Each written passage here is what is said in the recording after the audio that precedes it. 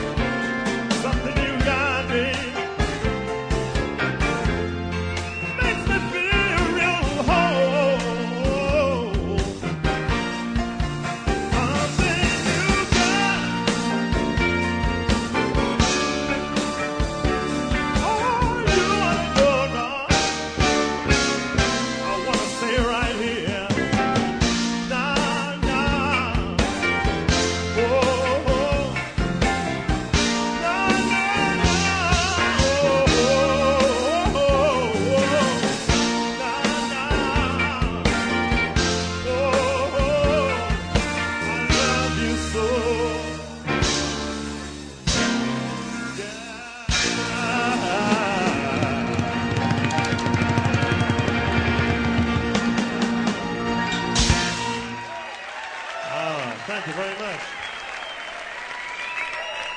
From Southern California, from the home of the homeless. As a matter of fact, I'm Harry Shearer, welcoming you to this edition of the show. And now, ladies and gentlemen, a brand new feature on the broadcast dictated by What's Going On. Our house is a very, very, very smart house. News of smart houses. Because that's what they're moving us all into, apparently. Or we're choosing to. If we should be so smart. Dateline San Diego, the Amazon ecosystem. I said the ecosystem, which does everything from getting your weather report to ordering more laundry detergent, can also do some things you don't want it to do. Alexa, the voice service that powers Echo, is just a voice command away for answering questions or getting extra help around the house. The device is convenient. It's also raising concerns over security and privacy. These devices don't recognize your specific voice. And so then we have the situations where you have a guest staying or you have a child who is talking and accidentally orders something because the device isn't aware that it's a child rather than a parent. That's according to a senior security researcher for ESET North America. That's exactly what happened this week during San Diego Channel 6 in the morning. The anchors were talking about a child who accidentally bought a dollhouse and 4 pounds of cookies. I love the little girl saying, "Alexa ordered me a dollhouse," said the male anchor, Jim Patton. As soon as he said that, viewers all over San Diego started complaining that their Echo devices, I said their Echo devices, had started to try to order dollhouses. It's a common problem. Well, that's good. Experts say it can be avoided. All of these devices which record the Internet of Things will have some sort of website control, some sort of setting. Sometimes the setting is on the device, so you need to go into these settings and look at what they are and what you can change. That's according to Stephen Cobb, that senior security researcher. He says the FTC is already looking into voice command devices and toys to make sure that technology is safe and secure. Never too late, department. For now, he recommends you do your research to keep your personal information controlled and protected. Quote, down the road, the technology will be more sophisticated, where it'll be able to identify certain individuals and register people who can access it. Yeah, that makes me feel secure. Amazon says shopping settings can be managed via the Alexa app. Why not use the thing that's screwing up to fix its, including turning off voice purchasing and creating a confirmation code before any order. It also says any accidental physical orders can be returned for free, suggesting that if you order something downloadable via your 5-year-old child, you're stuck with it. Now that is a smart house. Ladies and gentlemen, sometimes there's a war on drugs, sometimes there isn't. Prescription drug distributor H.D. Smith Wholesale Drug Company has agreed to pay $3.5 million to settle a 4-year-old lawsuit that alleges the company failed to report suspicious orders from West Virginia pharmacies. This is from the Charleston Gazette-Mail. That's the largest settlement to date in a 2012 lawsuit filed by the then Attorney General of the state against more than a dozen drug distributors that shipped massive quantities of painkillers to West Virginia. Settlement money will go to substance abuse prevention and treatment programs. H.D. Smith denied any wrongdoing. The company did agree to comply with state law and report suspicious drug orders, usually high quantity and frequency. Between 2007 and 2012, Smith shipped 13.7 million hydrocodone pills, 4.4 million oxycodone tablets to West Virginia, according to the DEA. It was only the 8th largest distributor of those painkillers during the 6-year period.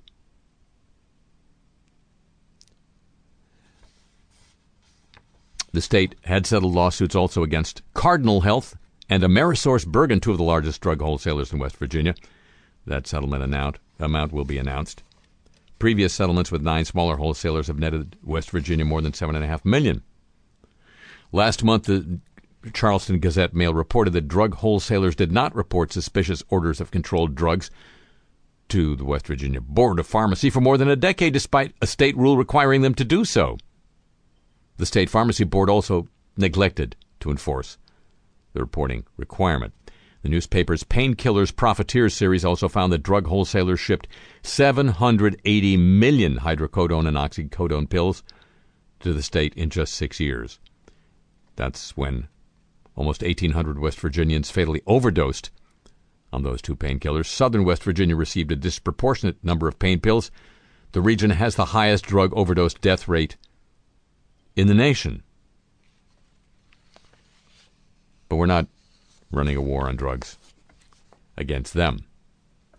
You gotta choose the right drugs. That's what you got to do.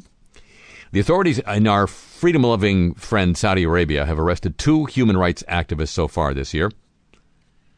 Officials have not disclosed the reasons for the detentions, but Human Rights Watch said they fit a pattern of ongoing repression against peaceful advocates and dissidents. At least 25 of them have been convicted since 2011. Many have been handed sentences as long as 10 or 15 years after being found guilty of charges like, quote, breaking allegiance with the ruler, sowing discord, inciting public opinion, and setting up an unlicensed organization. They are our freedom-loving friends in Saudi Arabia. And now, ladies and gentlemen, news of the Olympic movement.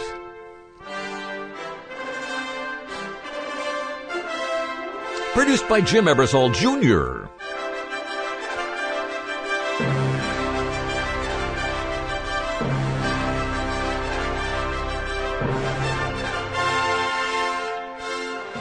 Well, now it gets good. Almost 5 months after the Rio de Janeiro Olympics ended, another venue is struggling to find a use. It's called Legacy.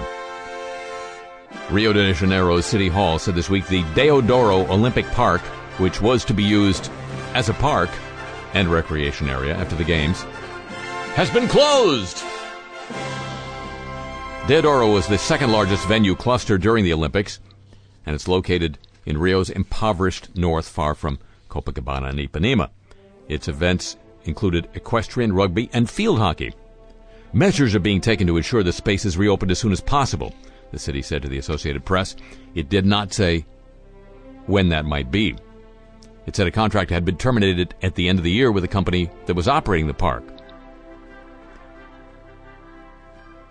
The park's main attraction is a public swimming area, which is now unavailable at a time when temperatures in the city soar daily to about 95 degrees. You wouldn't want to swim then, would you? In another setback, Rio last month handed over responsibility to the federal government of Brazil for sports venues in the main Olympic park. The reason? A bid to auction them off failed. Officials said only one bidder participated and failed to provide required assurances for a 25-year concession. No, it was the Trump Organization. No, it was not. Brazil's sports minister, Leonardo Picciani, said at the time the federal government would operate the two arenas, the Velodrome and the tennis stadium. A $20 million golf course built for the Olympics is also struggling to find players and funds to take care of upkeep, i.e., mowing the lawn? Feeding the flamingos? The state of Rio de Janeiro has declared a financial calamity, their words, and is several months behind in paying teachers and public employees. The country itself is in the deepest recession in decades with unemployment at 12%. I bet they're really glad they spent billions on the Olympics. It's a movement. And we all need one. Every day.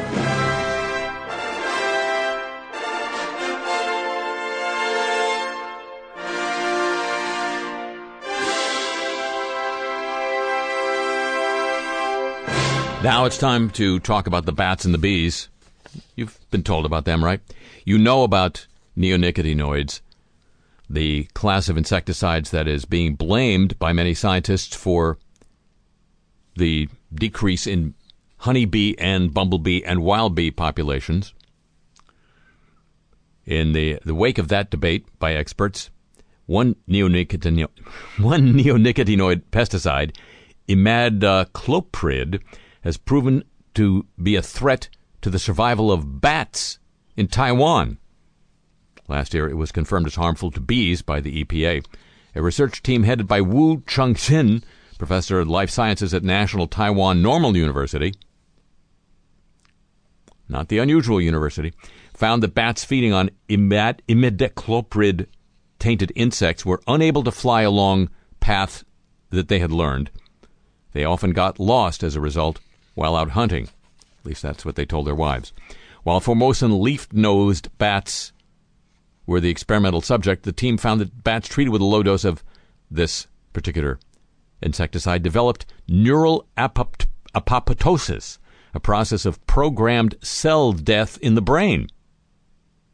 That can't hurt you. The sonogram of ultrasounds emitted by such bats becomes incomplete, said Dr. Wu, discussing research published in Neuro Report, a peer-reviewed scientific journal. He said his team monitored the sonogram with a custom-made flight tracking device and filmed the track of light emitted from an LED bulb attached to the bats. The data collected indicated that after long-term exposure to the insecticide, the flight patterns of the bats differed from the paths they originally learned.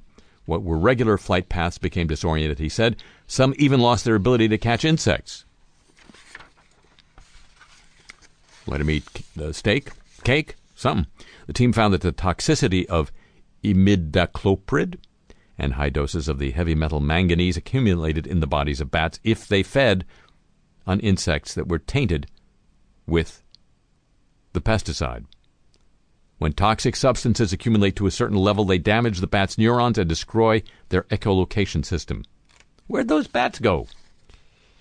Bats serve as a bioindex, allowing humans to determine which toxic substances are poisoning the living environment, Wu said. He expressed the hope that research will alert people to the danger of environmental pollution. Well, that's going to happen. And the best defense, ladies and gentlemen, is apparently no defense. The United States' $36 billion system of ground-based interceptors, a missile defense system, can't yet be counted on to shoot down a nuclear-armed missile aimed at the West Coast by North Korea or Iran. Says who? Pentagon's weapon testing system.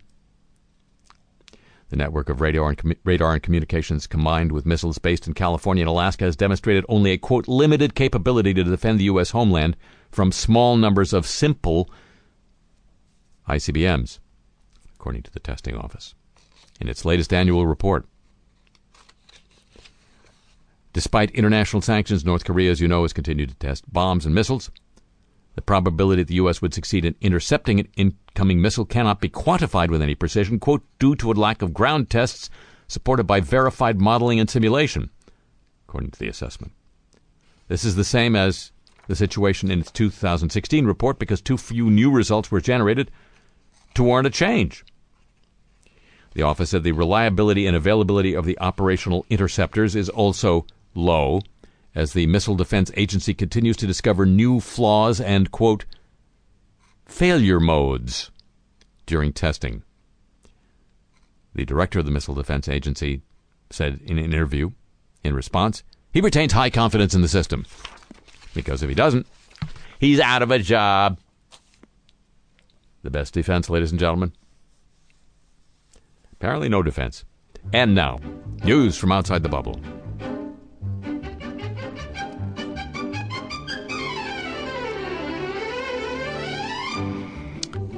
France's love-hate relationship with opinion polls is in the spotlight. A newspaper has announced it will stop commissioning polls in the run-up to the French presidential election. Instead, it will do more on-the-ground reporting to determine the public mood. This is according to The Guardian.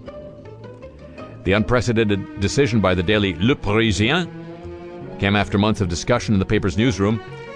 This follows Britain's vote to leave the European Union and Donald Trump's election in the States, both of which caught pollsters by surprise.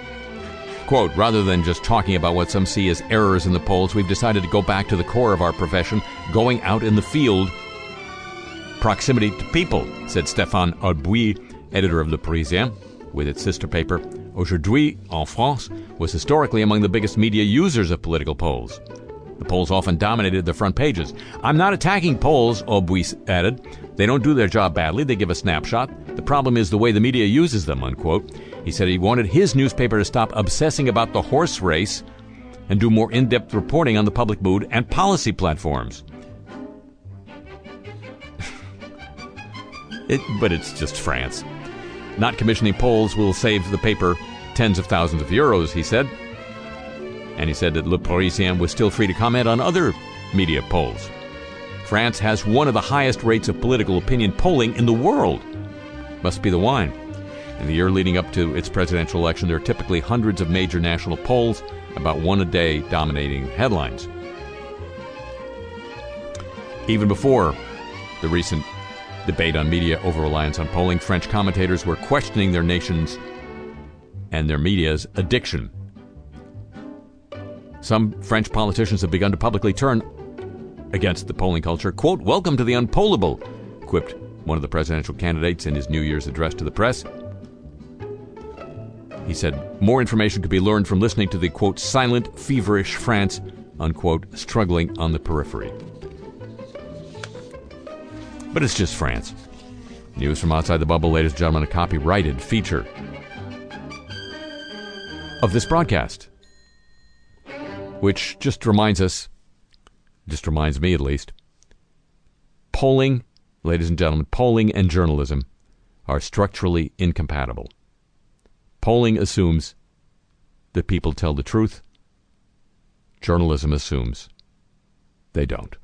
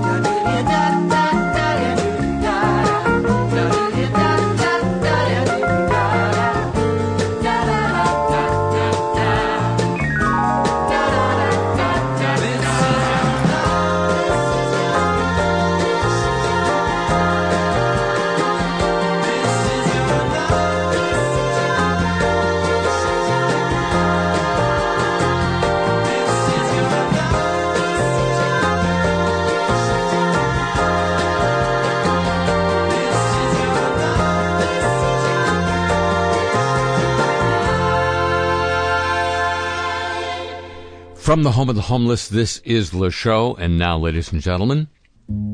He's not a general. He commands no troops. He's not an inspector. He peeks at no stoops. He's an inspector general. Oh, yeah. Oh, yeah. A new Department of Transportation Inspector General report outlines deficiencies in the FAA's ability, that's the Federal Aviation Administration's ability, to adequately prepare for and respond to major disruptions to the air traffic system. The IG pointed to shortcomings in the agency's contingency planning, controller training, technology, and system redundancy and resiliency. The hygiene was good. The report also highlights the related impacts of ongoing delays and uncertainty in the FAA's next-gen air traffic control modernization effort. The IG's audit was undertaken in part to review the FAA's efforts in preparing for incidents that cause significant disruptions to the national airspace system. If you fly, you probably didn't realize it was a system, such as a fire at the Chicago Air Route Traffic Control Center a couple of years ago, and the flooding of a radar room at the Austin, Texas TRACON in 2015. But, it's all good. Now, what the frack? A bill has passed a subcommittee. That's nothing. That ain't nothing. In the Virginia House of Delegates, that's in Virginia, that's something that would exempt certain chemicals used in fracking from disclosure in response to a public records request or a Freedom of Information Act request. Supporters say it's necessary to protect the oil and gas industry and its closely held trade secrets. Opponents say the bill could hinder first responders in an emergency and keep landowners in the dark about pollutants that might be affecting their groundwater. What if they're both right? Fracking, as you know, involves pumping water, sand, and chemicals underground to split open rock formations and allow oil and gas to flow. The measure passed the Natural Resources Subcommittee in the Virginia House of Delegates on a 4-3 vote. A squeaker. You got to keep those chemicals private because who knows what they're injecting down there. And the people who really care are the competition. Are they doing so with a sodium or a chloro thing? And now, ladies and gentlemen, we are proud to present Let Us Try, a ballad of the U.S. Army Corps of Engineers. Let us try to stem the tide, to beautify our countryside. We offer you our hand. Let us try. News of the United States Army Corps of Engineers, the Let Us Try people. President-elect Trump and his transition team, mainly the team, not so much him, is engaged in active discussions with the Army Corps of Engineers and the Interior Department to begin planning that wall along the Mexican border, including how specific environmental laws could get in the way. This according to failing CNN. The U.S. official with knowledge of a visit late last month to the Interior Department said the transition team was particularly interested in finding out how long it would take to build the wall given legal obstacles. It seems clear they were trying to size up the environmental laws that may be obstacles to building the wall, he said. Another U.S. official told CNN the Trump transition team has reached out to the Corps of Engineers that has previously built border security fencing to determine what that fencing cost and how it was constructed. I thought it wasn't going to be a fence. It was going to be a wall. The team also asked Interior several questions, including how much wall would be needed. It's not a fence, it's a wall, said Trump. The official told CNN it appeared transition officials were feeling out what kind of regulatory barriers are in the way so they could possibly get rid of them. There are local, state, and federal laws on the books that would protect endangered species and air and water quality. One environmental law expert says what the Trump transition team could end up using is language in the Real ID Act that Congress passed in 2005. That includes a provision that allows the Secretary of Homeland Security the power to waive all local, state, and federal laws that the Secretary determines is an obstacle to building walls and roads along U.S. borders, like they knew Trump was coming. The Shearer Club said the law allows DHS to waive more than 30 federal laws in their entirety, like your Environmental Policy Act, Endangered Species Act, Clean Water Act, Clean Air Act, Migratory Bird Treating Act, etc. In 2008, then Homeland Security Secretary Michael Chertoff invoked that power to waive environmental laws to construct barriers along portions of the southern border.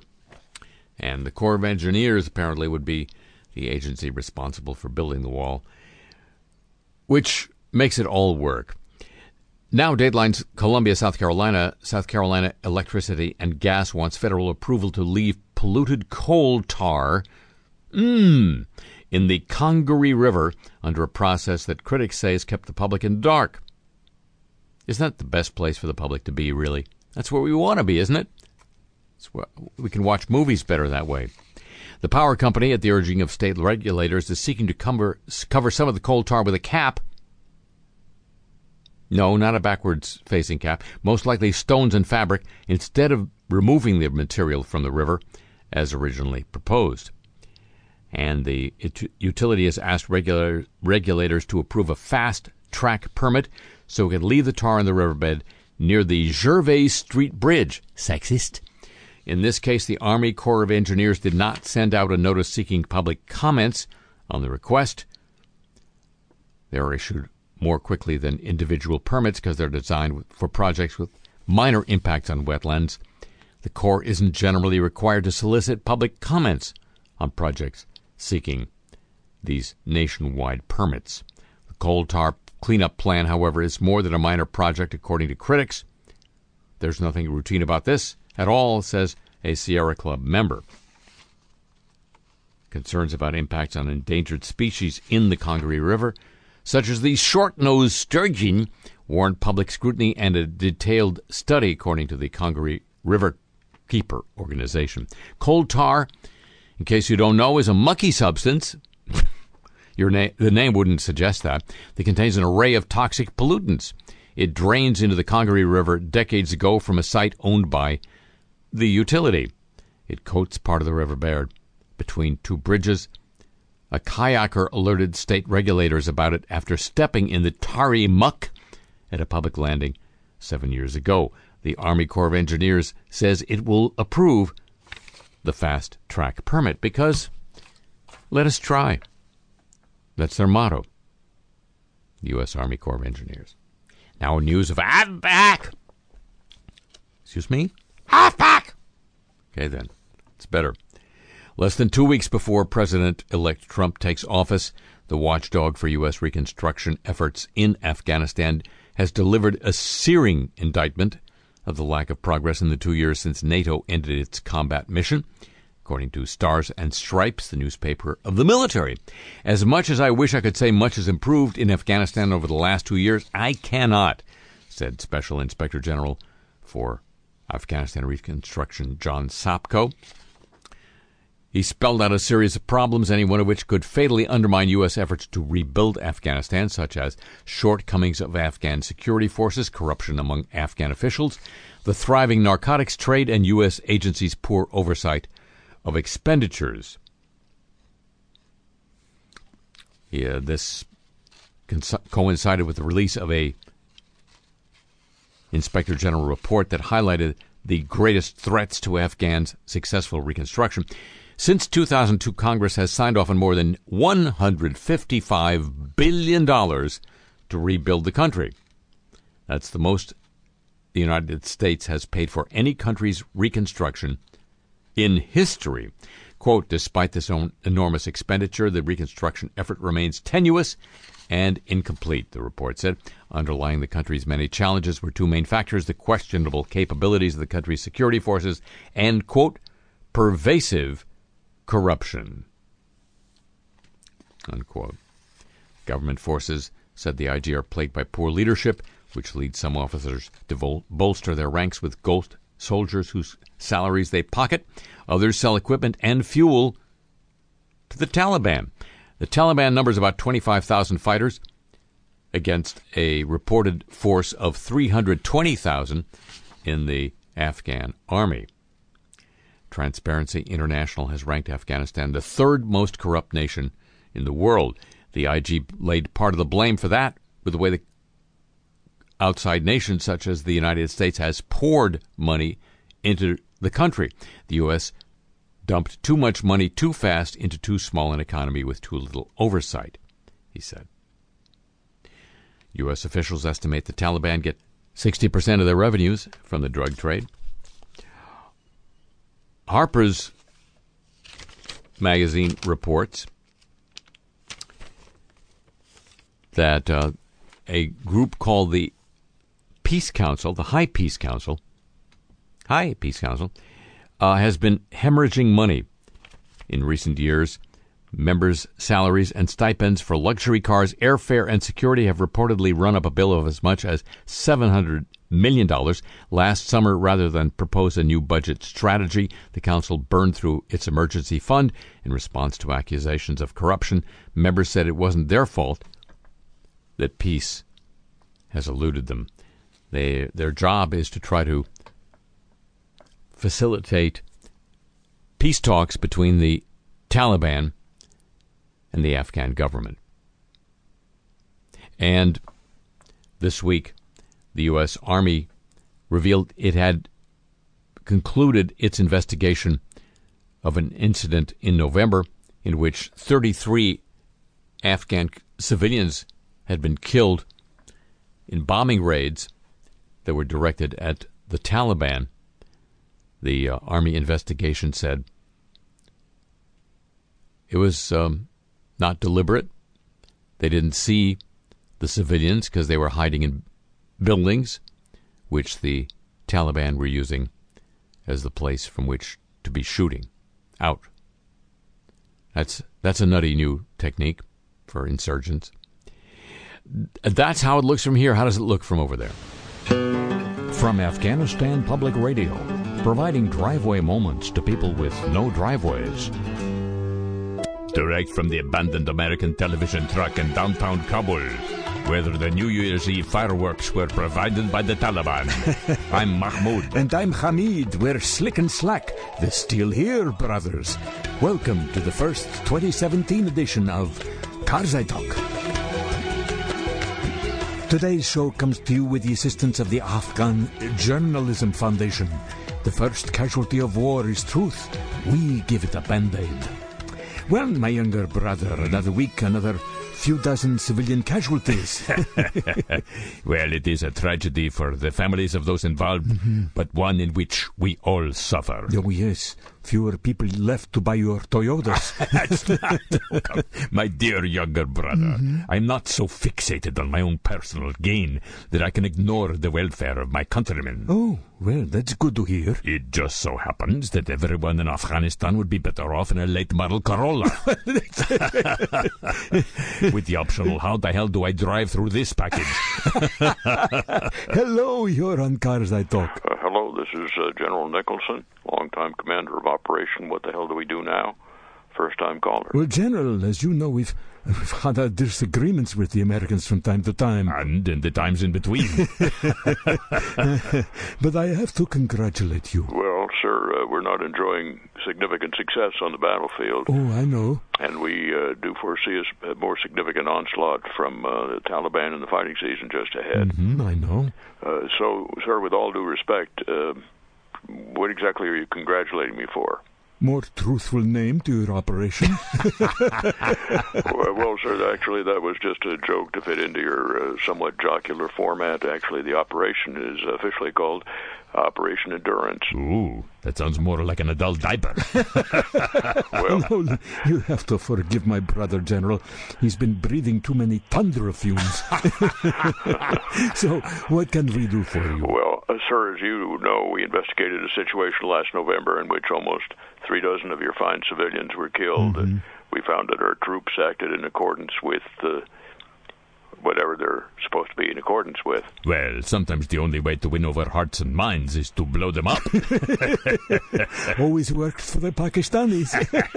Yes, sir. I don't want to get involved in politics here, but we did express our regrets in a press release and in a personal statement to your successor, President Ghani. Mm-hmm. And I did want to repeat those regrets to a wider audience. Oh, you'd reach a wider audience repeating your regrets to the cooks on your base. Well, I don't know. In fact, we're the only public radio show that gains listeners during the pledge drive. In fairness, they do tune in for the talking tote bag. That's right, they sure do. Well, I appreciate that. Our reaching out and Operation Express Regret includes all modes of your country's communications web. In fact, tomorrow I'll be on Afghan Entertainment tonight. I'm supposed to be on just before they introduce a Pashtun relative of Kim Kardashian. Well, General, I guess we accept your expression of regret in the spirit in which it was offered. Which is maximum media impression. It is. But you mentioned the upcoming fighting season. Yes, sir. What do you think the big trends will be this year? Well, sir, our intel suggests the Taliban will be going for darker boots, a more rugged tunic-style profile, and once again, minimalist headgear. Ooh, sounds exciting. We'll definitely have our work cut out for us, sir. Maybe some more bombings of civilians? We sincerely hope not, sir. It's bad for our posture in country. Well, thanks for the call, General, and good luck with the posture. You know, they've been predicting rugged tunics for 3 years now. It just keeps not happening. I think our Taliban friends have an endless supply of funding for weaponry, not much budget for battlefield finery. Hello, you are on Karzai Talk. Hello, this is Ashraf Ghani, a long-time successor of yours, first-time caller. President Ghani, you never responded to my offer last year. Mahmoud, I am so sorry, but try as I might, I couldn't come up with a reason why I needed a stretch Yaris. Mr. Current President, it's an honor to have you here instead of behind my back. Hamid, I think we're facing a situation even more serious than your continuing attempts to weaken my position. In a few days, we face the inauguration of a new American president. That's true. A man who has shown over the last year or so that he's volatile, mercurial, darkly whimsical. Oh, careful, he might be listening. If so, he'll be doubling our normal audience. So yes, my dear successor, your question, near the start time for an encore presentation of a Hindu Kush companion. Today, Idok, the town pharmacist, finds out making your own band-aids is not as easy as it looks. Well, I'm just wondering if your sources in the United States can give you any indication of what his policy towards our country might be. I would ask you this privately, but I figure you are less likely to lie to me in public. Oh, that's the beauty of our culture. That and the pomegranate tea. Seriously, my dear successor, yes. I know Mr. Trump has spoken against more nation-building activities for the U.S. Yes. I know he has spoken in favor of more robust actions against Islamic State. Yes. And I know he wants strict immigration controls on people from countries with a history of terrorism.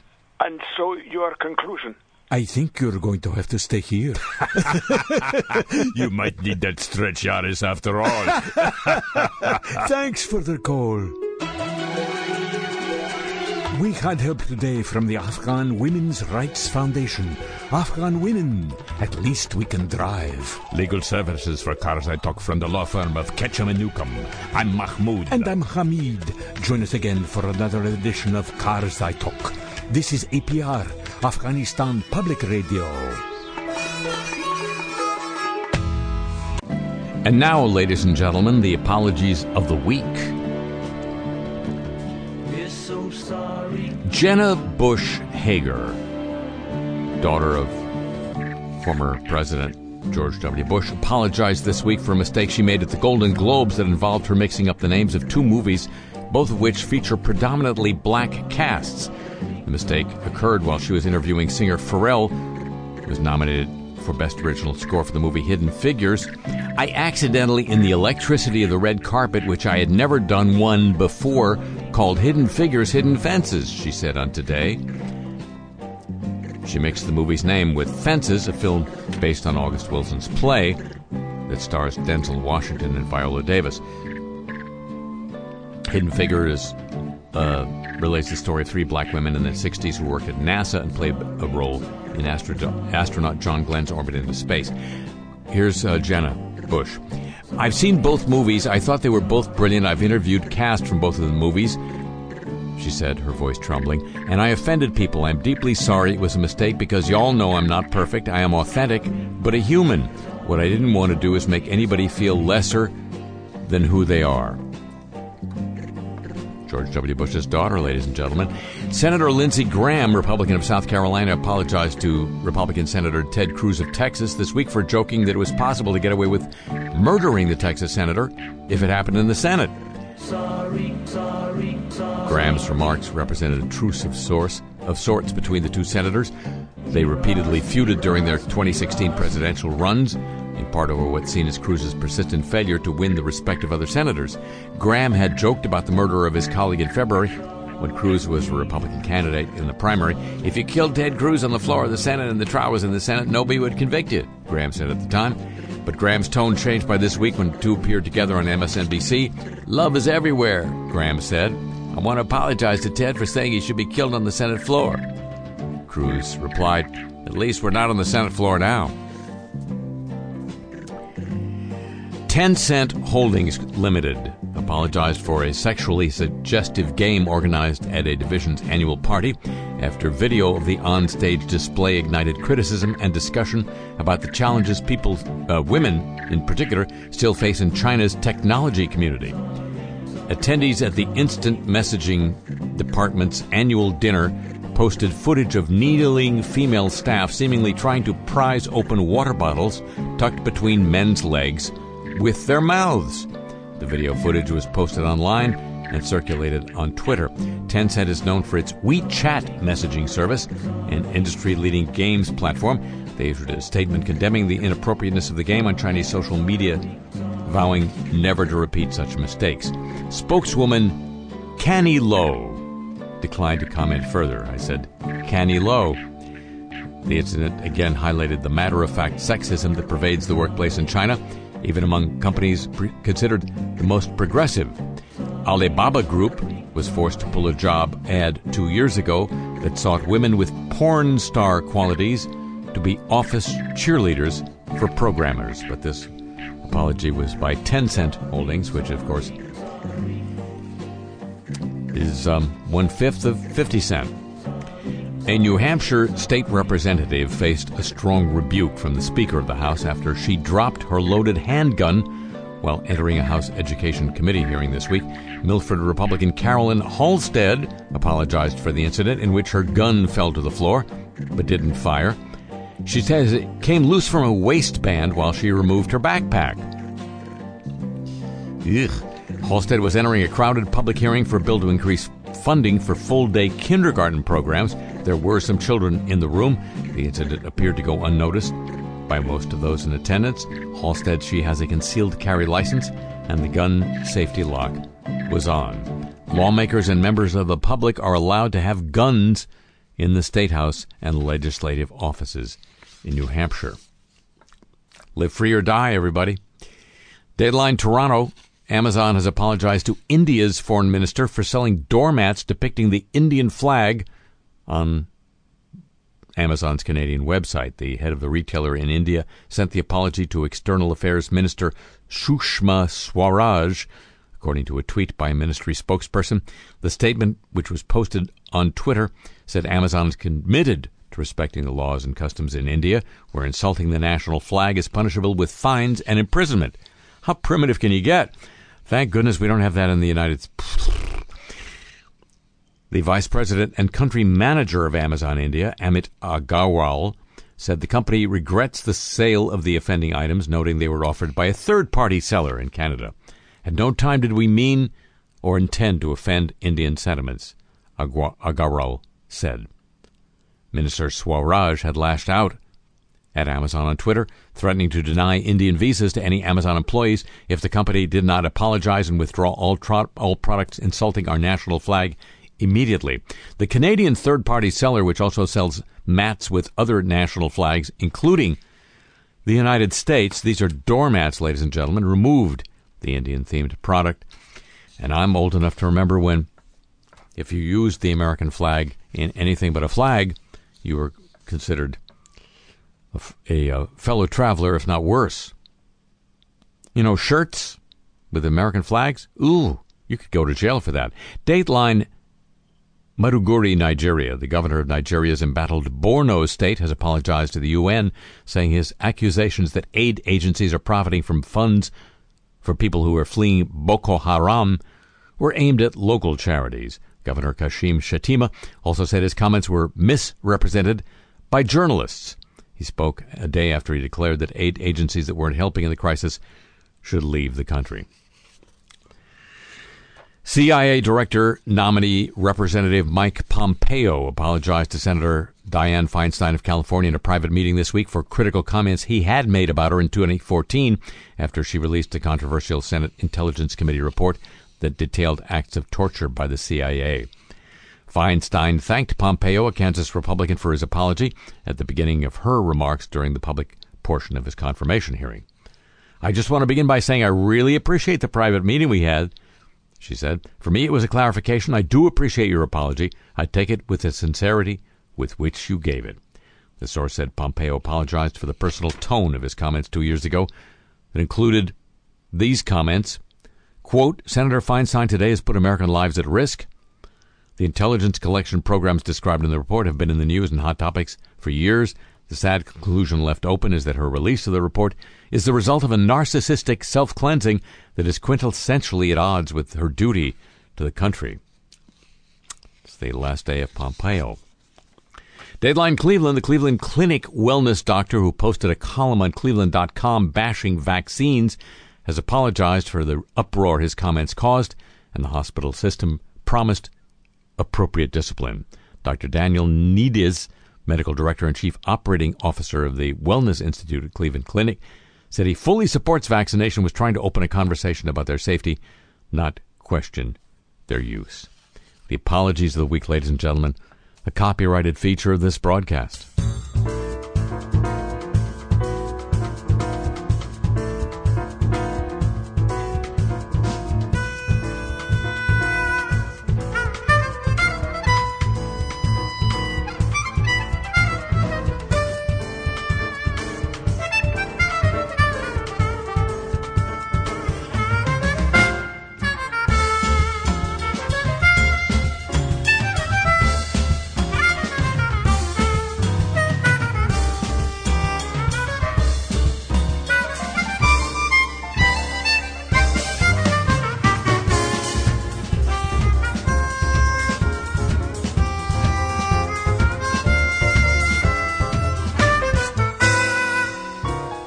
Ladies and gentlemen, that's going to conclude this week's edition of the show. The program returns next week at the same time over these same stations, over NPR worldwide throughout Europe, the USN 440 cable system in Japan, around the world through the facilities of the American Forces Network, up and down the east coast of North America by the shortwave giant WBCQ The Planet, 7.490 megahertz shortwave on the Ask Your Dad, on the Mighty 104 in Berlin, on Soho Radio in London, on your smartphone through Stitcher.com, and as a free podcast.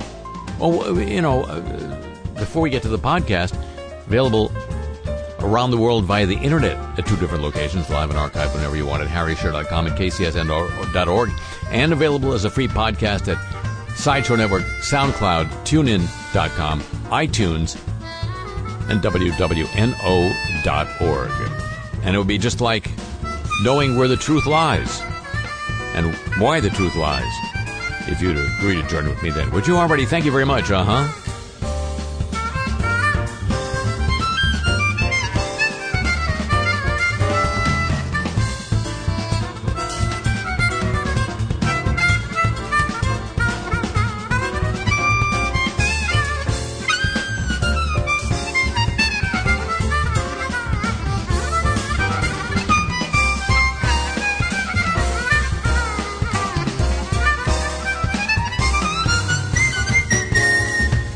Email address for this program, playlist of the music heard here on. Your chance to get Cars I Talk t-shirts for President's Day. That works. All available at harryshearer.com. A tip of the show chapeau to the San Diego, Pittsburgh, Chicago, and Exile and Hawaii desk. Thanks as always to Pam Halstead and to Jenny Lawson at WWNO New Orleans and to Thomas Walsh, same place, for help with today's broadcast. And me, I'm on the Twitter at the Harry Shearer.